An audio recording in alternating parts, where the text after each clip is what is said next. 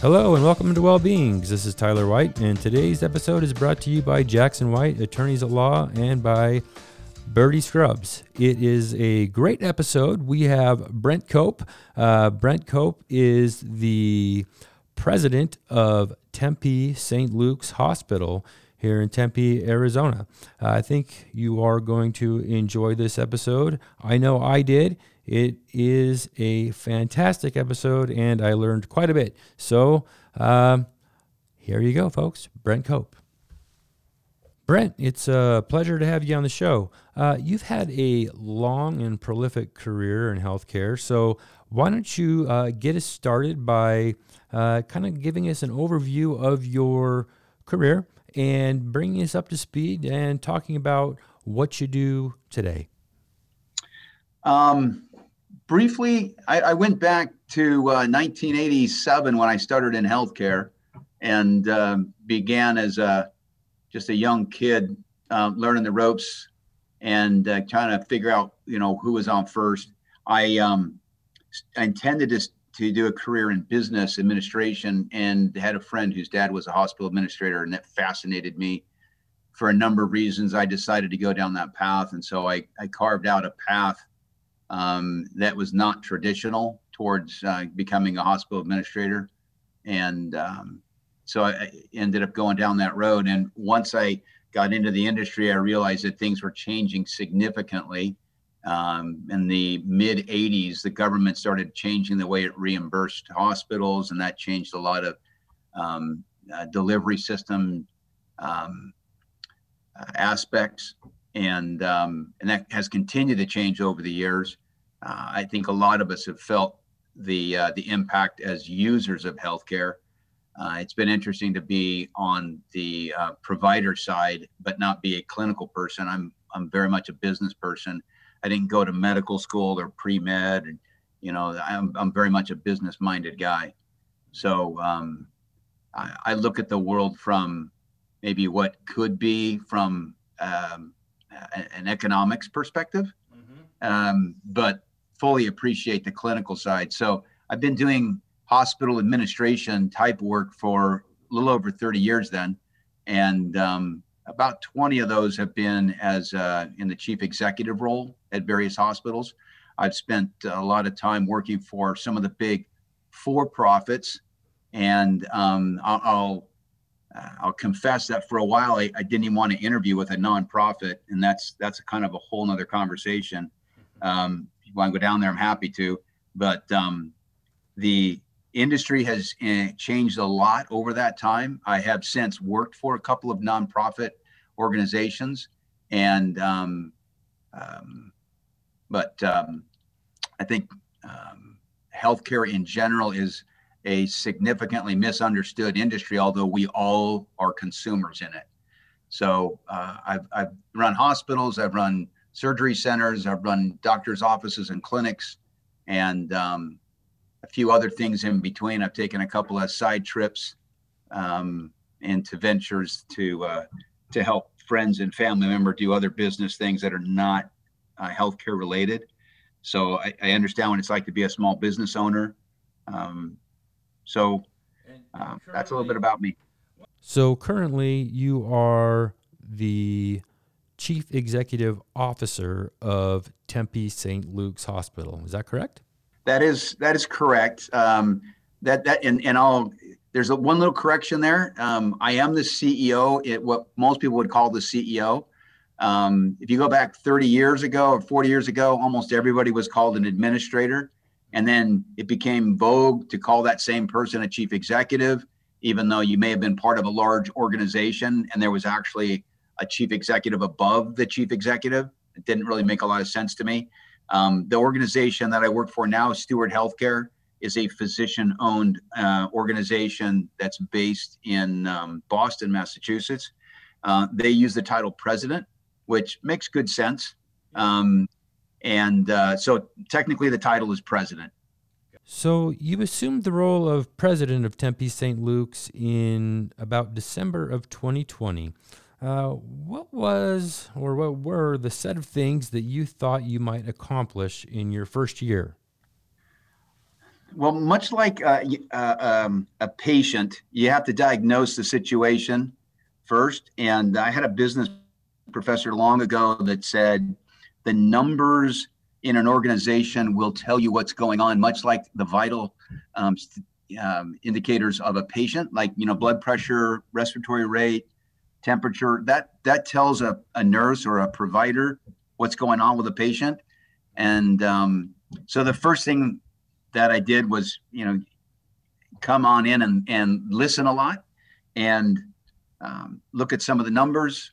A lot of that's has been affected by COVID. So 2020 obviously has been a tumultuous year, and that was impacting this facility as much as every facility across Maricopa County and Arizona in general, especially towards the end of 2020. So a lot of it had to do with responding and recovering from the pandemic that we're in the middle of still, and it's starting to tail off now, but figuring out how do we survive this and how do we get back to normal on the backside. So, Brent, I imagine you had to pivot pretty dramatically, right? Yeah. And that it definitely has an impact, although it doesn't really change the overarching, what direction does the organization need to go in? Where has it been? In the situation for Tempe St. Luke's has been a community hospital for years, and it's well known in this community. It's not well known outside of Tempe per se. I mean, I'm sure folks have heard about it. A lot of folks associate it with Phoenix St. Luke's and the whole St. Luke's name, and there's some confusion around the closure that happened in Phoenix that did not affect Tempe. Although there was a shared name there. And so, part of the challenge for our organization is just the normal business growth, typical stuff that goes on in operating any organization. But over the years, I've tended to focus on quality outcomes first. I had a mentor at one point tell me that you can't accomplish anything unless you have great nursing care. And so early in my career, I had the opportunity to work with somebody who had been a regional quality director, and that main office was moving out of state. And so I picked up a very experienced individual, and she became part of a local facility, and she had been over, I think, 13 or 14 facilities previously. She came with a wealth of knowledge, and that was very early in my career. And that kind of gave me kind of a bolus injection, a good jump start on paying attention to quality and the impact that quality can have on an organization. And so ever since then, one of the first things that I do is I make sure that the organization is structured around quality, and so that the quality systems within an organization can reach the top level very easily. And so that's kind of where I started with Tempe. Let's sit down and ask the team. And luckily, I didn't have to convince the team. We have a new medical director here, and our quality director here actually had been a regional person in another organization over 4 facilities. So got lucky again. And, but you always want to sit down and listen to pay attention to what the people that are in the organization are telling you anytime you go into a new job of any type. And the thing that we heard loud and clear was from the team, hey, let's improve our quality scores. Let's make them better. And I'm a big fan of 4 disciplines of execution. If you're, it's a Franklin Covey, there's a book written on it, and they'll do consulting and so forth. And confession, I've never used their consultants, but I've had tremendous success at different organizations deploying strategies around getting focused and getting the whole team behind the most important thing that you can get done. And that's what we did here. And the team really honed in on, we really need to improve our quality and not just get to be average, because that's okay, but let's get to be top shelf. Let's get to be the best in class. So that made it a lot easier to initiate what is typically, a foundation strategy for me. At least that's worked over the years. And then it's a lot easier to attract, quality providers in every aspect of the organization, whether that's a nurse or a respiratory therapist or a doctor or anything.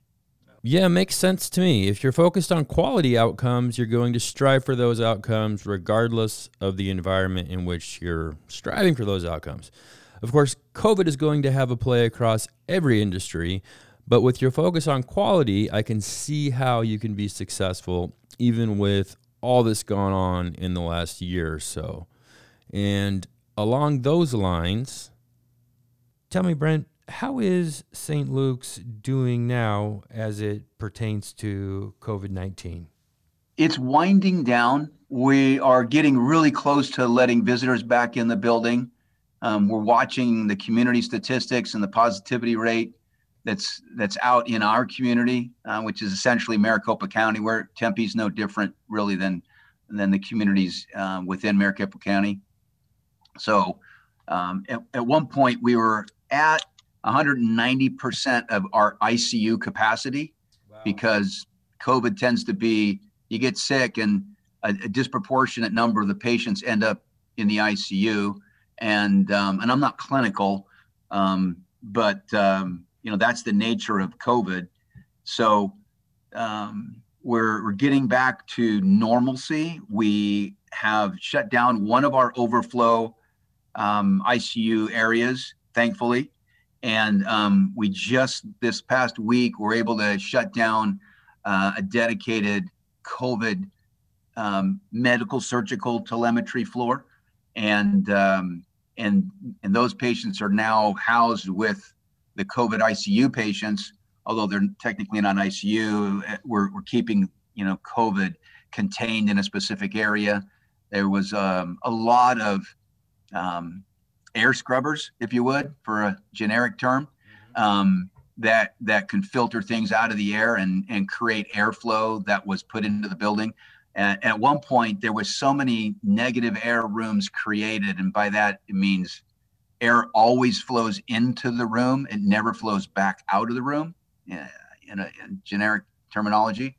But where it goes when you don't have a system that's designed for that is it just pulls air through the system and pushes it out of the building. So whatever temperature it was outside, the building struggled to keep up with maintaining the temperature in the building. Was one of the non-clinical aspects that can have a clinical impact when you're, in the summertime when the rooms were hotter than normal because outside was hot, and we're literally pulling all this air in, scrubbing it and pushing it back out the back side of the building so that it was clean when it left the building. And when it got to be winter, it was chilly in my office because the systems in the building weren't designed to have that much air pulled through the building, scrubbed and pushed out the back end. Wow. So we're able to turn a lot of those off and get back to, we're getting closer to normalcy. We were not able to do elective surgeries for a while. We've been able to return to elective surgeries, and that's kind of an interesting term because something that's purely cosmetic is definitely elective, and then there's an emergency surgery, and then there's a lot of stuff in between that you can live with it, but if you live with it too long, it's going to cause more damage. And so how long can you live with it, and that's kind of a clinical decision. But I would we're not doing anything that is purely elective. Everything has an element of need to it, but it's not emergent per se. But we had to stop non-emergency elective surgeries for a period just because there was no room in the building to put anybody, and personnel and resources had to be reserved for COVID care. Sure. So was the peak June, July? Was that the worst era? Actually, no. June, July was definitely a surge, but when we came into the end of the year, the second surge that hit us was much deeper or much higher than the first surge. The county actually has a pretty good statistics. If somebody wants to go onto the county health department's website and look that up. But it's the interesting thing is we tracked it again. We tracked internally against the community, and there was definitely a surge around July. And oddly enough, when the ASU students started back later in the year, we actually saw a continued decline in cases. We kind of expected, because ASU is right down the street, we kind of expected an uptick at that time, but it continued to stay down. Well, what the uptick ended up correlating with in general was, some of the holidays that started happening. Halloween and Thanksgiving, Christmas and New Year's back to back peaked it out. And so we saw a significant rise that was well beyond July surge. And that happened all the way into January. And that's been falling now for a few weeks. Good. I'm glad to hear that it's falling. And the vaccine is certainly playing a part in this, I'm sure. Yeah, I think herd immunity in every way is starting to have an impact. We're anxious to get vaccines into as many people as we can. The distribution system in Maricopa County was that of a pod system, so everyone went to a county site, and just recently, different locations have been able to get the vaccine. So our sister hospital has the vaccine. We're still waiting for our delivery. It's a little tricky to handle because of the type of vaccine that it is. It's not your normal vaccine. So storage systems have to be in place, and you had to apply for it, and the paperwork that's involved. But we're anticipating getting vaccine in any day now at Tempe. So I'm going to ask you a question now that kind of relates to COVID, but I'm sure it relates more broadly to your hospital's protocols and procedures. Tempe St. Luke's provides acute care, so it provides care to folks who need to get better, but oftentimes I'm sure there are folks who don't recover all the way. Their health plateaus, and they still need care, but not that acute care, at which point I'm sure you have a team of discharge planners who try to find skilled nursing care for these patients. But what happens when you have a patient who has already exhausted all of his or her Medicare days or insurance days and is perhaps incapacitated, maybe doesn't have any family members to help, and needs to transition to skilled nursing care? How do you discharge this individual? How do you find a path to get this individual into a long-term care setting? Yeah, that's you just described one of the toughest situations that's out there. Generally speaking, people have some family member or some power of attorney or some guardianship that's in place. If there's absolutely nothing in place, and they need to be moved through the system to get a different level of care, we'll lean on legal departments or folks like Jackson White that has got a senior care attorney kind of a deal, because sometimes you have to figure out who actually has the right to make a decision. Generally speaking, somebody that is without any financial resources left will qualify for some type of assistance. And so it's getting them qualified. Most hospitals that I'm aware of have a person in the building whose sole job is to figure out how this person's going to be able to financially deal with the unexpected, because nobody plans on getting sick. Right. And the only time somebody plans on coming to a hospital is when they're going to have a baby. Yeah. Or something cosmetic. But for the most part, every hospital will have somebody in the building that will help find a program. And generally speaking, it's Medicaid. In Arizona, we call it Access, to find them the financial resources, because unlike an acute care hospital, post-acute care facilities don't have to take the patient. But if someone is within 250 yards of an acute care hospital that has an emergency department and they're seeking care, they're going to get at least an evaluation to determine on whether or not they're having an emergency. So they're going to get some level of care by virtue of being within a certain distance and seeking care. So general acute care hospitals end up getting people into the building that the person's financially then stuck. They don't have any personal resources, and the assistance that they might have, even if they just qualify for an emergency assistance program, it may or may not help them long term. So there's two different questions in your question. Who's going to make the decision? And if there's no family members, that's we turn to legal counsel and say, okay, who has the legal authority to make this decision? And if a guardian has to be designated, then sometimes a guardian, we have to go to the courts and get a guardian designated for certain decisions and certain patients. In our setting, that doesn't happen as much. There are hospitals where that happens more frequently, and it goes along the lines of specialty care. And those are behavioral hospitals where someone doesn't have mental capacity to make decision more frequently. But the financial component, usually there's some resource in the community that can help the individual, and it does become a bit of a challenge. We're not well set up for the process of post-acute care in our country, I don't think. Right.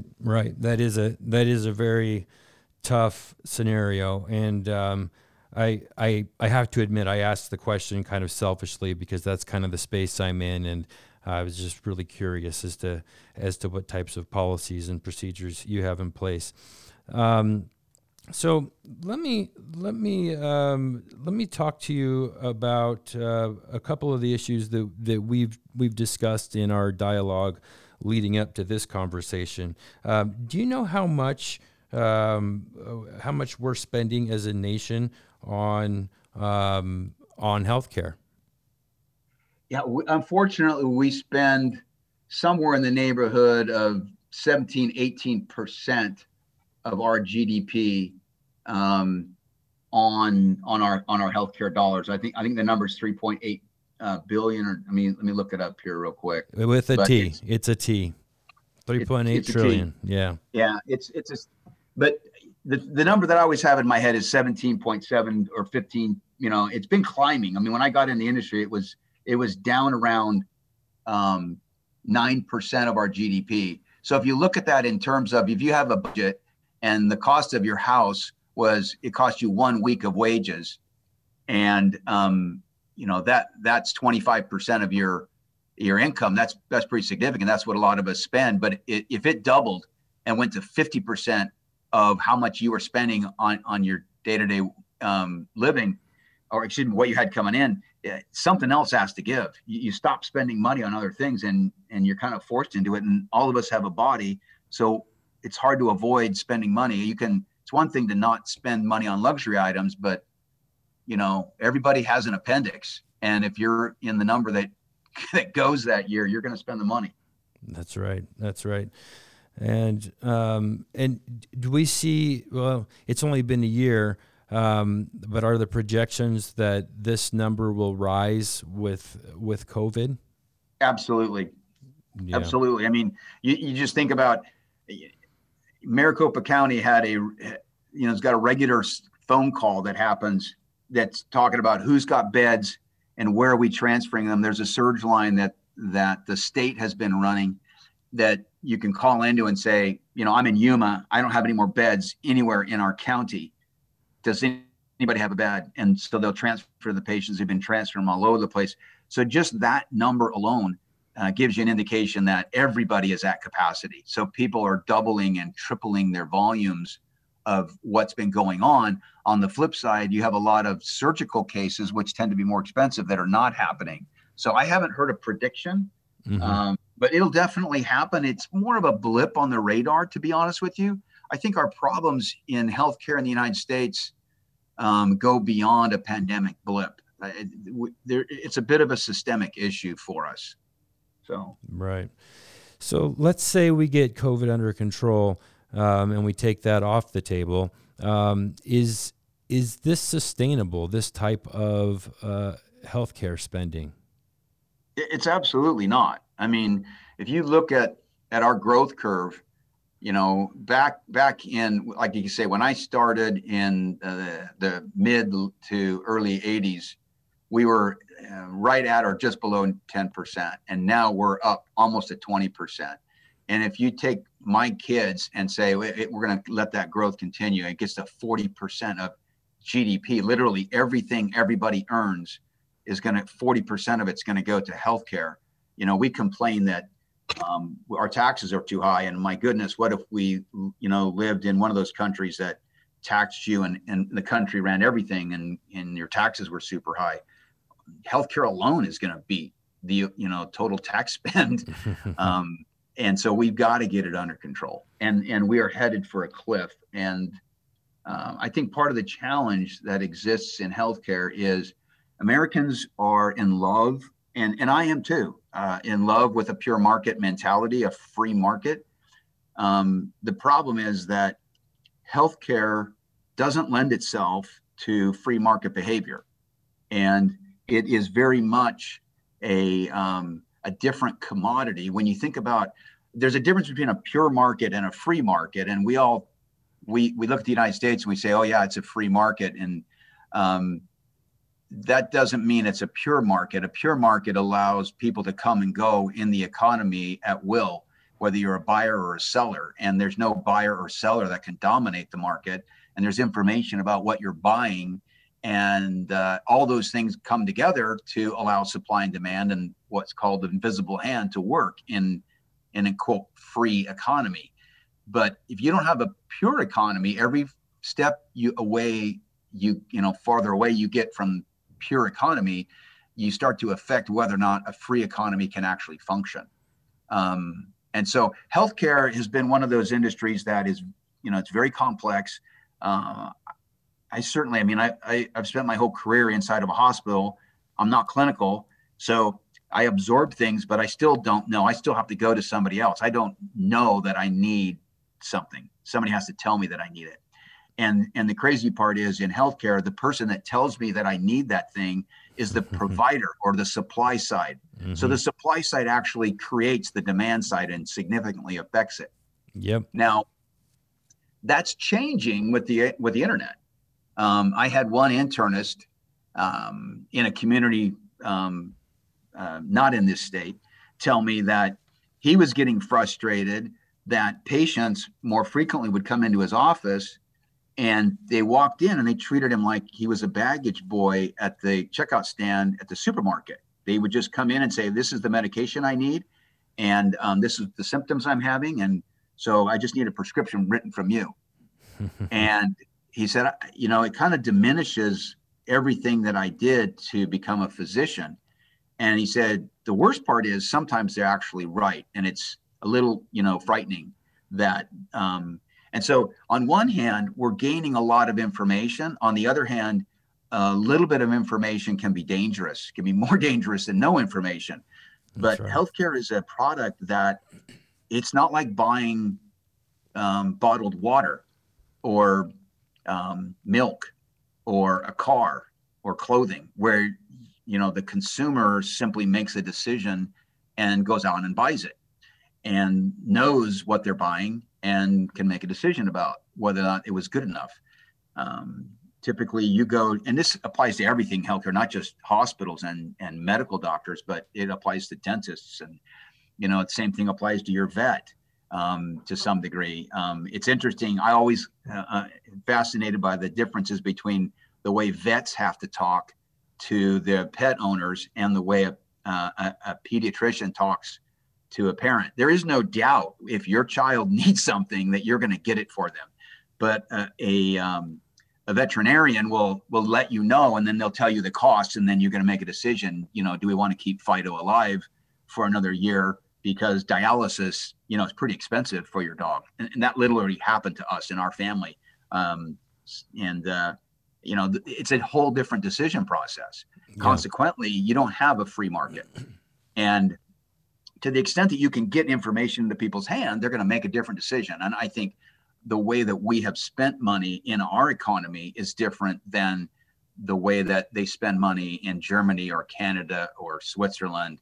And that has definitely had an impact because we get farther and farther or further and further away from the decision process. And so I think the free market still can have a significant role.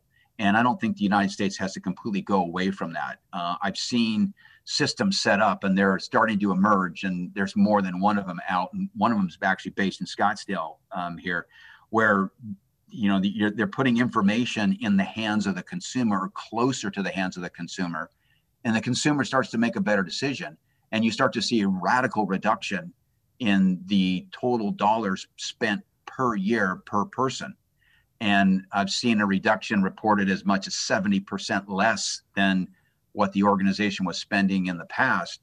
But it's a different process, and the individual has to participate in that process and has to make a decision. I tell people healthcare in the United States is kind of like, we all have champagne taste, but yet we have a beer budget. We spend $20 on a copay, and after that, we don't even know how much it costs. And when we see the bill, we have a heart attack or we get upset at somebody because the bill is so high. And that's partly because we never paid attention. Consumers are so distant from the actual costs of healthcare that we don't realize it when I have to spend more than my 10% or my 20%. And most of us don't even pay for the premium of insurance. And the insurance has become a product that is, we're buying preventative healthcare through insurance. You don't buy preventative maintenance for your car. You would never buy a tire rotation, an oil change, or anything else with maintenance on your vehicle. You would never buy that through your insurance carrier. You're going to spend the money. So why are you buying it through your insurance carrier? Well, there's a lot of economic structures in the United States that incentivize that behavior. And so we buy in a very fragmented way, and the consumer doesn't really participate in the purchase process as much as they ought to. And they don't have access to good decisions. And when they do get access to the decision, they're relying on an individual who is trained to deliver care, not manage your cost. And, we all consider that a good thing. We don't want our physician to be figuring out how much money to save, if your kid there's something wrong with them. Mm-hmm. You want them to make a decision based off of the healthcare. So it's a very difficult and conflated situation when it comes to how to resolve it. But anyway. Yeah, it sure is. There are a lot of reverse incentives at play, and a lot of information is lacking in the hands of the actual consumer of the healthcare. So with all of that being said, what do you see for the future? If the track we're on is untenable, what do you see playing out over the next 10, 20, maybe 30 years? I don't even think you have to wait that long. I think, if you want, I think what's going to happen right now, because you have one party controlling all aspects of the federal government, you're going to see a significant movement towards that party's agenda. And that's always the case, regardless of which party is in. You're going to, when you have absolute control, you tend to move a lot faster towards your ideals. And, the sad part, from my opinion, is I don't know that we need to move to the situation where someone else is making more and more of my decisions. That makes me uncomfortable as an individual. And I've seen systems set up where the average Joe, whether that was a professional nurse or a plumber or a gardener, actually has their healthcare costs reduced because they had access to somebody who was capable of, helping them navigate the decisions, as opposed to just jumping into a system that was designed to manage emergencies. Most of us go to emergency departments, and not as much in this decade as it has been in the past, because you see urgent cares popping up. But now people go to micro hospitals that are essentially standalone emergency rooms, thinking they're an urgent care center, and then they get the bill and it's $9,000, And that's an actual story. I just got a phone call from a good friend. How did I went to an urgent care? How did I get to $9,000? I start asking him questions, and you realize, oh, you actually went to an emergency department. Mm-hmm. And he feels a little duped. But then when he stood back and looked at it, he was like, yep, it actually says hospital on the outside of the building. I just thought it was a small urgent care. Yep. And we That's spend happened money. to me. Yeah. Exact same We, thing. we spend money and we don't slow down a little bit. And so I'll give you an example. I'm a cyclist, and I'm a road cyclist. And so I love riding. And there's two kinds of cyclists, those that have gone down and have had road rash, and those that are going to go down. And it's a matter I went of time. down one day, and I was going faster than I should have around a corner that all of the friends had been chatting about earlier in the group ride, and I just wasn't paying attention. And I hit that corner, and it was tighter turn, and I hit gravel, and I separated my shoulder. And it was not good. I couldn't ride home. We're distance away. And everybody in the group's first reaction was, should we call an ambulance? And what I did was I called a nurse practitioner and started asking some questions. Now, there was also I didn't even think about it at the time, but by the time I'd had this conversation, I realized there was an MD in the group as well. And, but I didn't need the MD to be able to make the decisions. I got somebody on a phone, and she asked me a series of questions. Luckily, I had a good helmet. I didn't have any signs of any other emergent care. And I did have urgent care, but I didn't need to go to an emergency department for urgent care. Mm-hmm. And so I ascertained, I made the decision, you know what, I'm going to be fine based off of what she's telling me. And I'm going to make a decision that I'm okay taking this risk. I'm not going to go to the emergency department. And she called in a prescription for me to go to an outpatient imaging center, which I did. And I went there. I negotiated a cash price. I got a shoulder series done, an x-ray on my shoulder. And in fact, did have a separated shoulder, and went down to the clinic. Was seen at the clinic for the road rash and the abrasions that I had were pretty bad. And I think I got a shot, probably some prophylactic, something that they gave me. And so I ended up with a doctor's office visit fee and an x-ray. And, I'm paying less than $200. And if I would have gone to an emergency department, I probably would have run up a $10,000 or $20,000 bill. Easy. And that's partly because I know the industry, but it's also because, I kept a cool head, and I called somebody that could help me make a good clinical decision for myself in my immediate situation. And luckily, I have access to somebody. Now, the systems that are developing basically put that individual in the role of, we're here whenever you need us. And so telemedicine is beginning to grow. And thank goodness, that's the one good thing that came out of COVID. Everybody started accepting telemedicine. Before, everybody's a little sketchy about it. And the insurance companies make the rules. And so if they don't pay for it, the doctor's not going to want to do it, because they can't afford to just give you care, what they do for free. They spent hundreds of thousands of dollars going to school. They can't afford to not get paid. Right. And you might think, well, doctors make too much money, but that's a whole other conversation. But at the end of the day, the insurance companies are making rules that benefit, when you get right down to it, insurance companies. And, now there's a limit on the percentage of profits an insurance company can take out of the dollars that it brings in on premiums. But what does that do? It actually fixes their incentive on not letting the overall cost go down. Because if 20% of $3.8 trillion turns into 1.9 trillion, guess what happened to 20% of $1.9 trillion?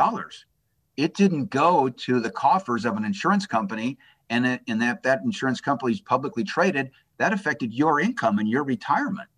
And so you might not be happy about that if you own stock in an insurance company. Mm-hmm. So there's a lot of moving parts I don't think that we're ready as a society to just get our hands around this. There's a lot of things that people need to be honest about before we're ready to fix the system, but it's fixable. And I don't think we have to go to a single payer to do it. It really does sound like there are a series of conflicting goals at really every level. I mean, as the administrator, you're looking at the bottom line of the hospital. Physicians want to provide care without sometimes maybe without regard to the bottom line of the hospital. We have primary care practices that are owned by hospitals that maybe serve as loss leaders to get people into the hospital. It really does seem like there are conflicting goals at every single level.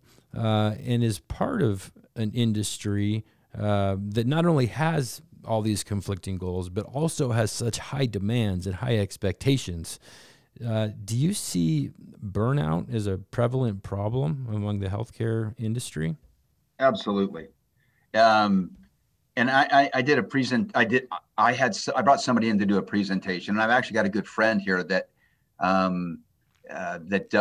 that's his specialty is physician burnout. He's a retired surgeon, but it's, the prevalence of suicide is on the increase. And when I told the medical staff, I didn't tell them, the presenter told the medical staff that I was working at, this was in Los Angeles, just about 5 or 10 years ago, that this was, a lot of people just denied it. Like, no, that doctors don't commit suicide. We don't do that. And, but it's significant. And if you think about it, you've got the patient has gotten used to getting everything for a minimum. If you went shopping for groceries and all you had to pay was $20 and then 10% of the bill, you'd probably never buy cheap hamburger ever again, if you even bought hamburger ever again. You wouldn't care what was on sale and what wasn't on sale. You as a shopper, you behave completely different. So we as consumers don't care how much benefit we're getting out of it. We want to spend all the money that you got in that coffer because somebody else paid the premium. At least the employer paid half of my premium a lot of times, and small businesses are not in that category. But so you got the patient that expects that. And then you have an insurance company that doesn't want to spend anything more than it has to. And then you have a physician in the middle who's been trained not to think about anything financial and only give the champagne level delivery or, platinum service to the consumer. And you've got realities. And so, people are struggling to survive and make a living. And I tell people, you go back 30 years when I was in healthcare, the average employee's wages, including housekeeping to engineering to respiratory therapy to nursing to everybody in the building, was less than half the average hourly rate in that same community today.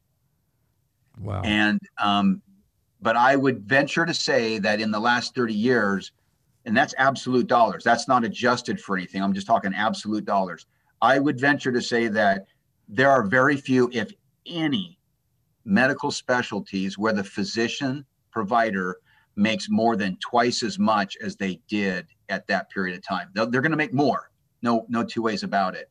But every 20 years or so, most people's wages are going to double. The physicians in the community don't typically double. They tend to go in spurts, and it's driven by supply and demand. And if there's not enough of this, then they tend to get more. And if they got too many people went to school that year, then they might not even be able to get a job.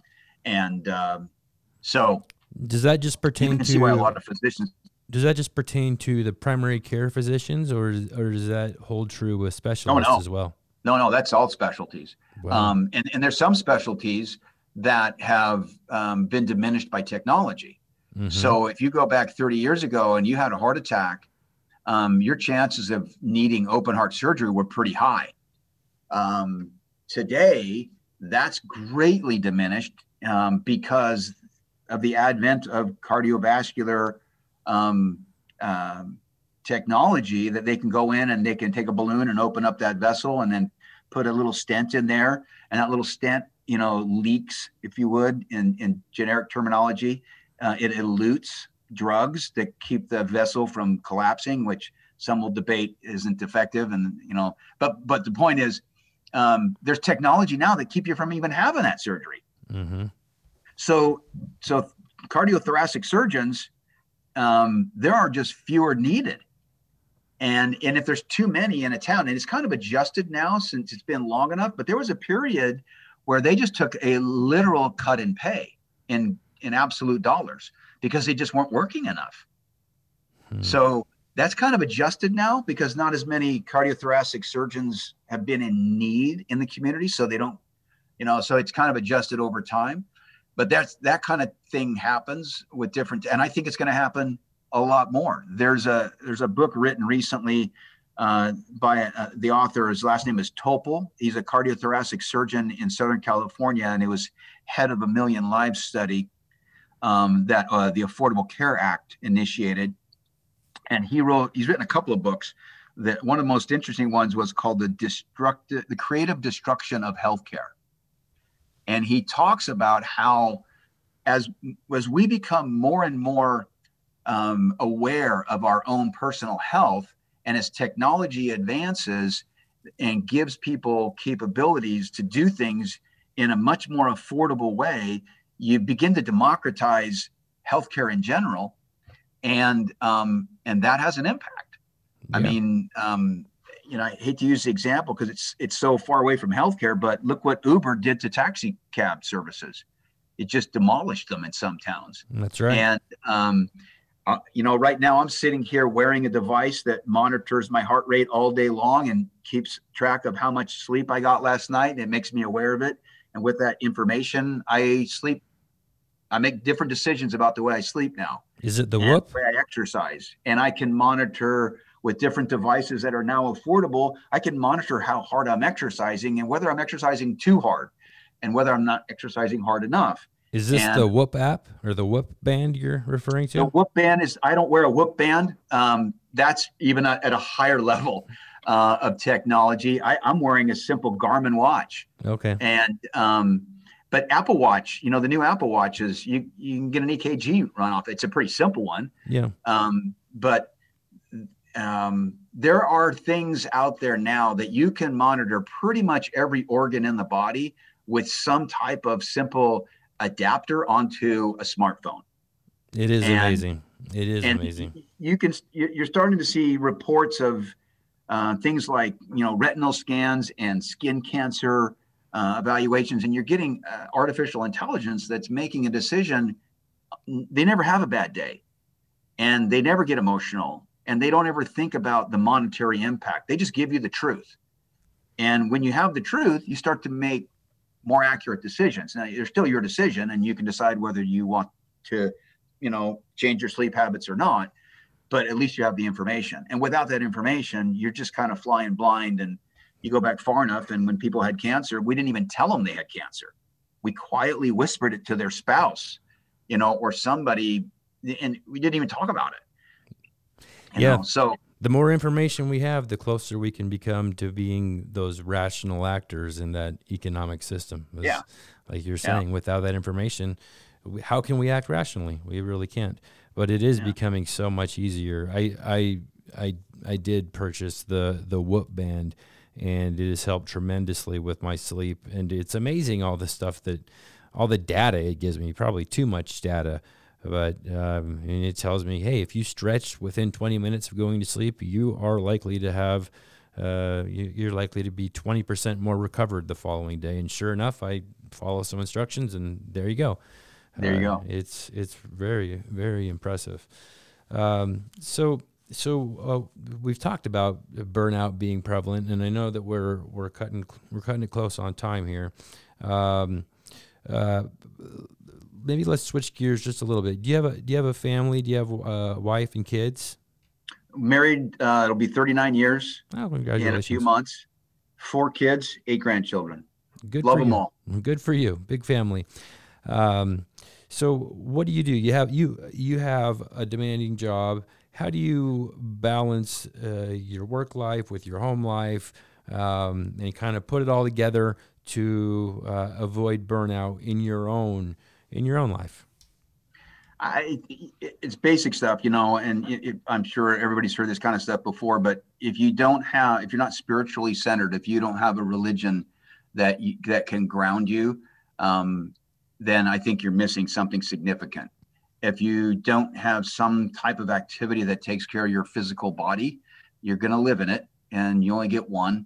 And no matter what people think about surgery, and there's a lot of great surgeons out there, but the new part's never as good as the one that you grew when you got your body, and you need to take care of it. And so I think that's part of it. And there's just so many benefits about exercise. But I think I've always found it interesting that humans pay more attention to what their pets eat than they do what they eat. So we're very conscientious about giving your fish or your cat or your dog the right kind of food, but we're not very conscientious about what we put in our own bodies. And so I spend a lot of time paying attention to those two things, probably equally. Diet is as big a deal to me, and I eat very little meat. And I try to eat things in their season.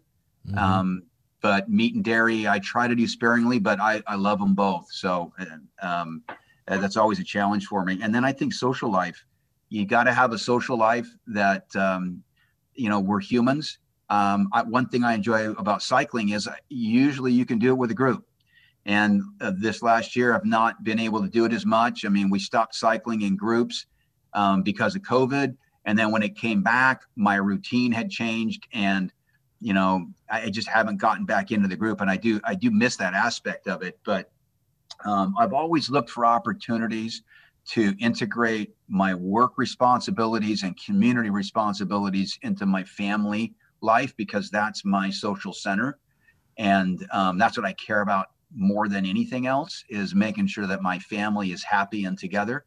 It's more important to me than literally anything.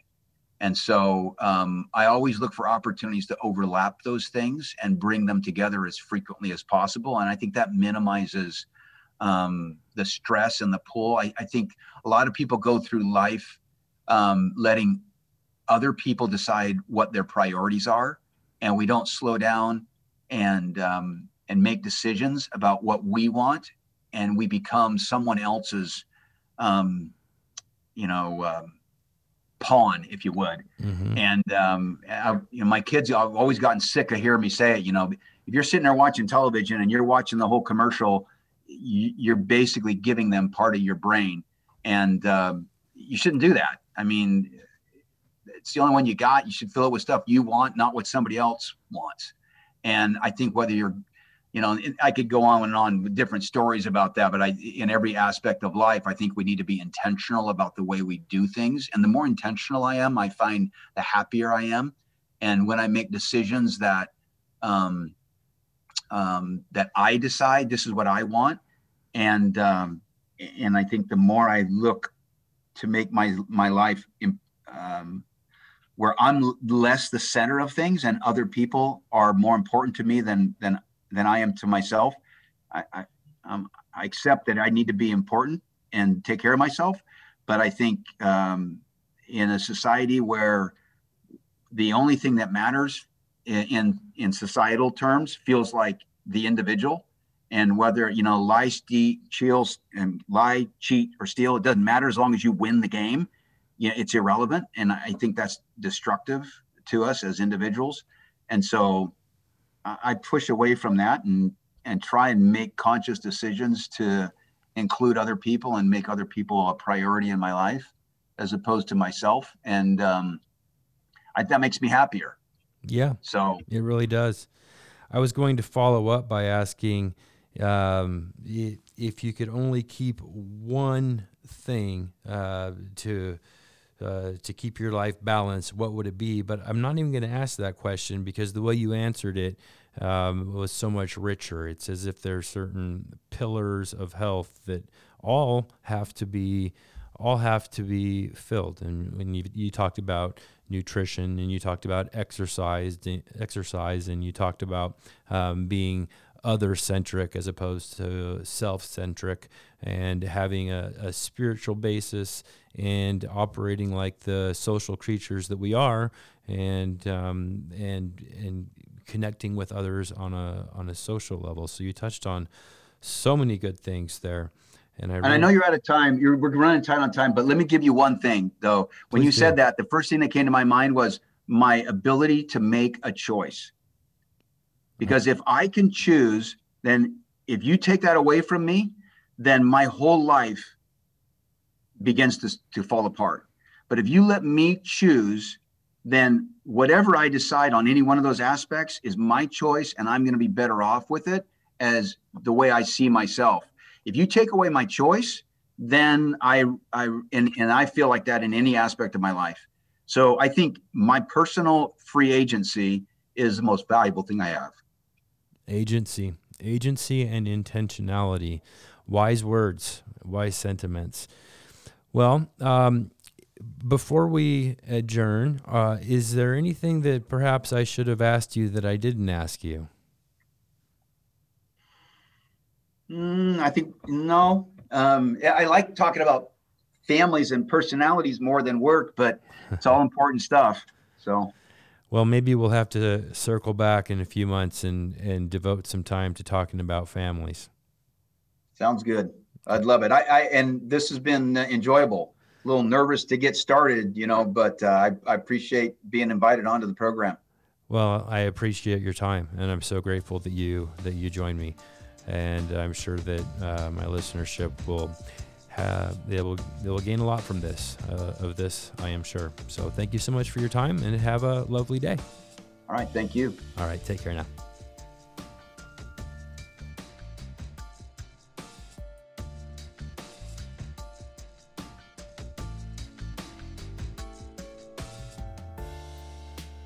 You've been listening to the Well-Beings Podcast. Tune in every Thursday to hear the latest episode.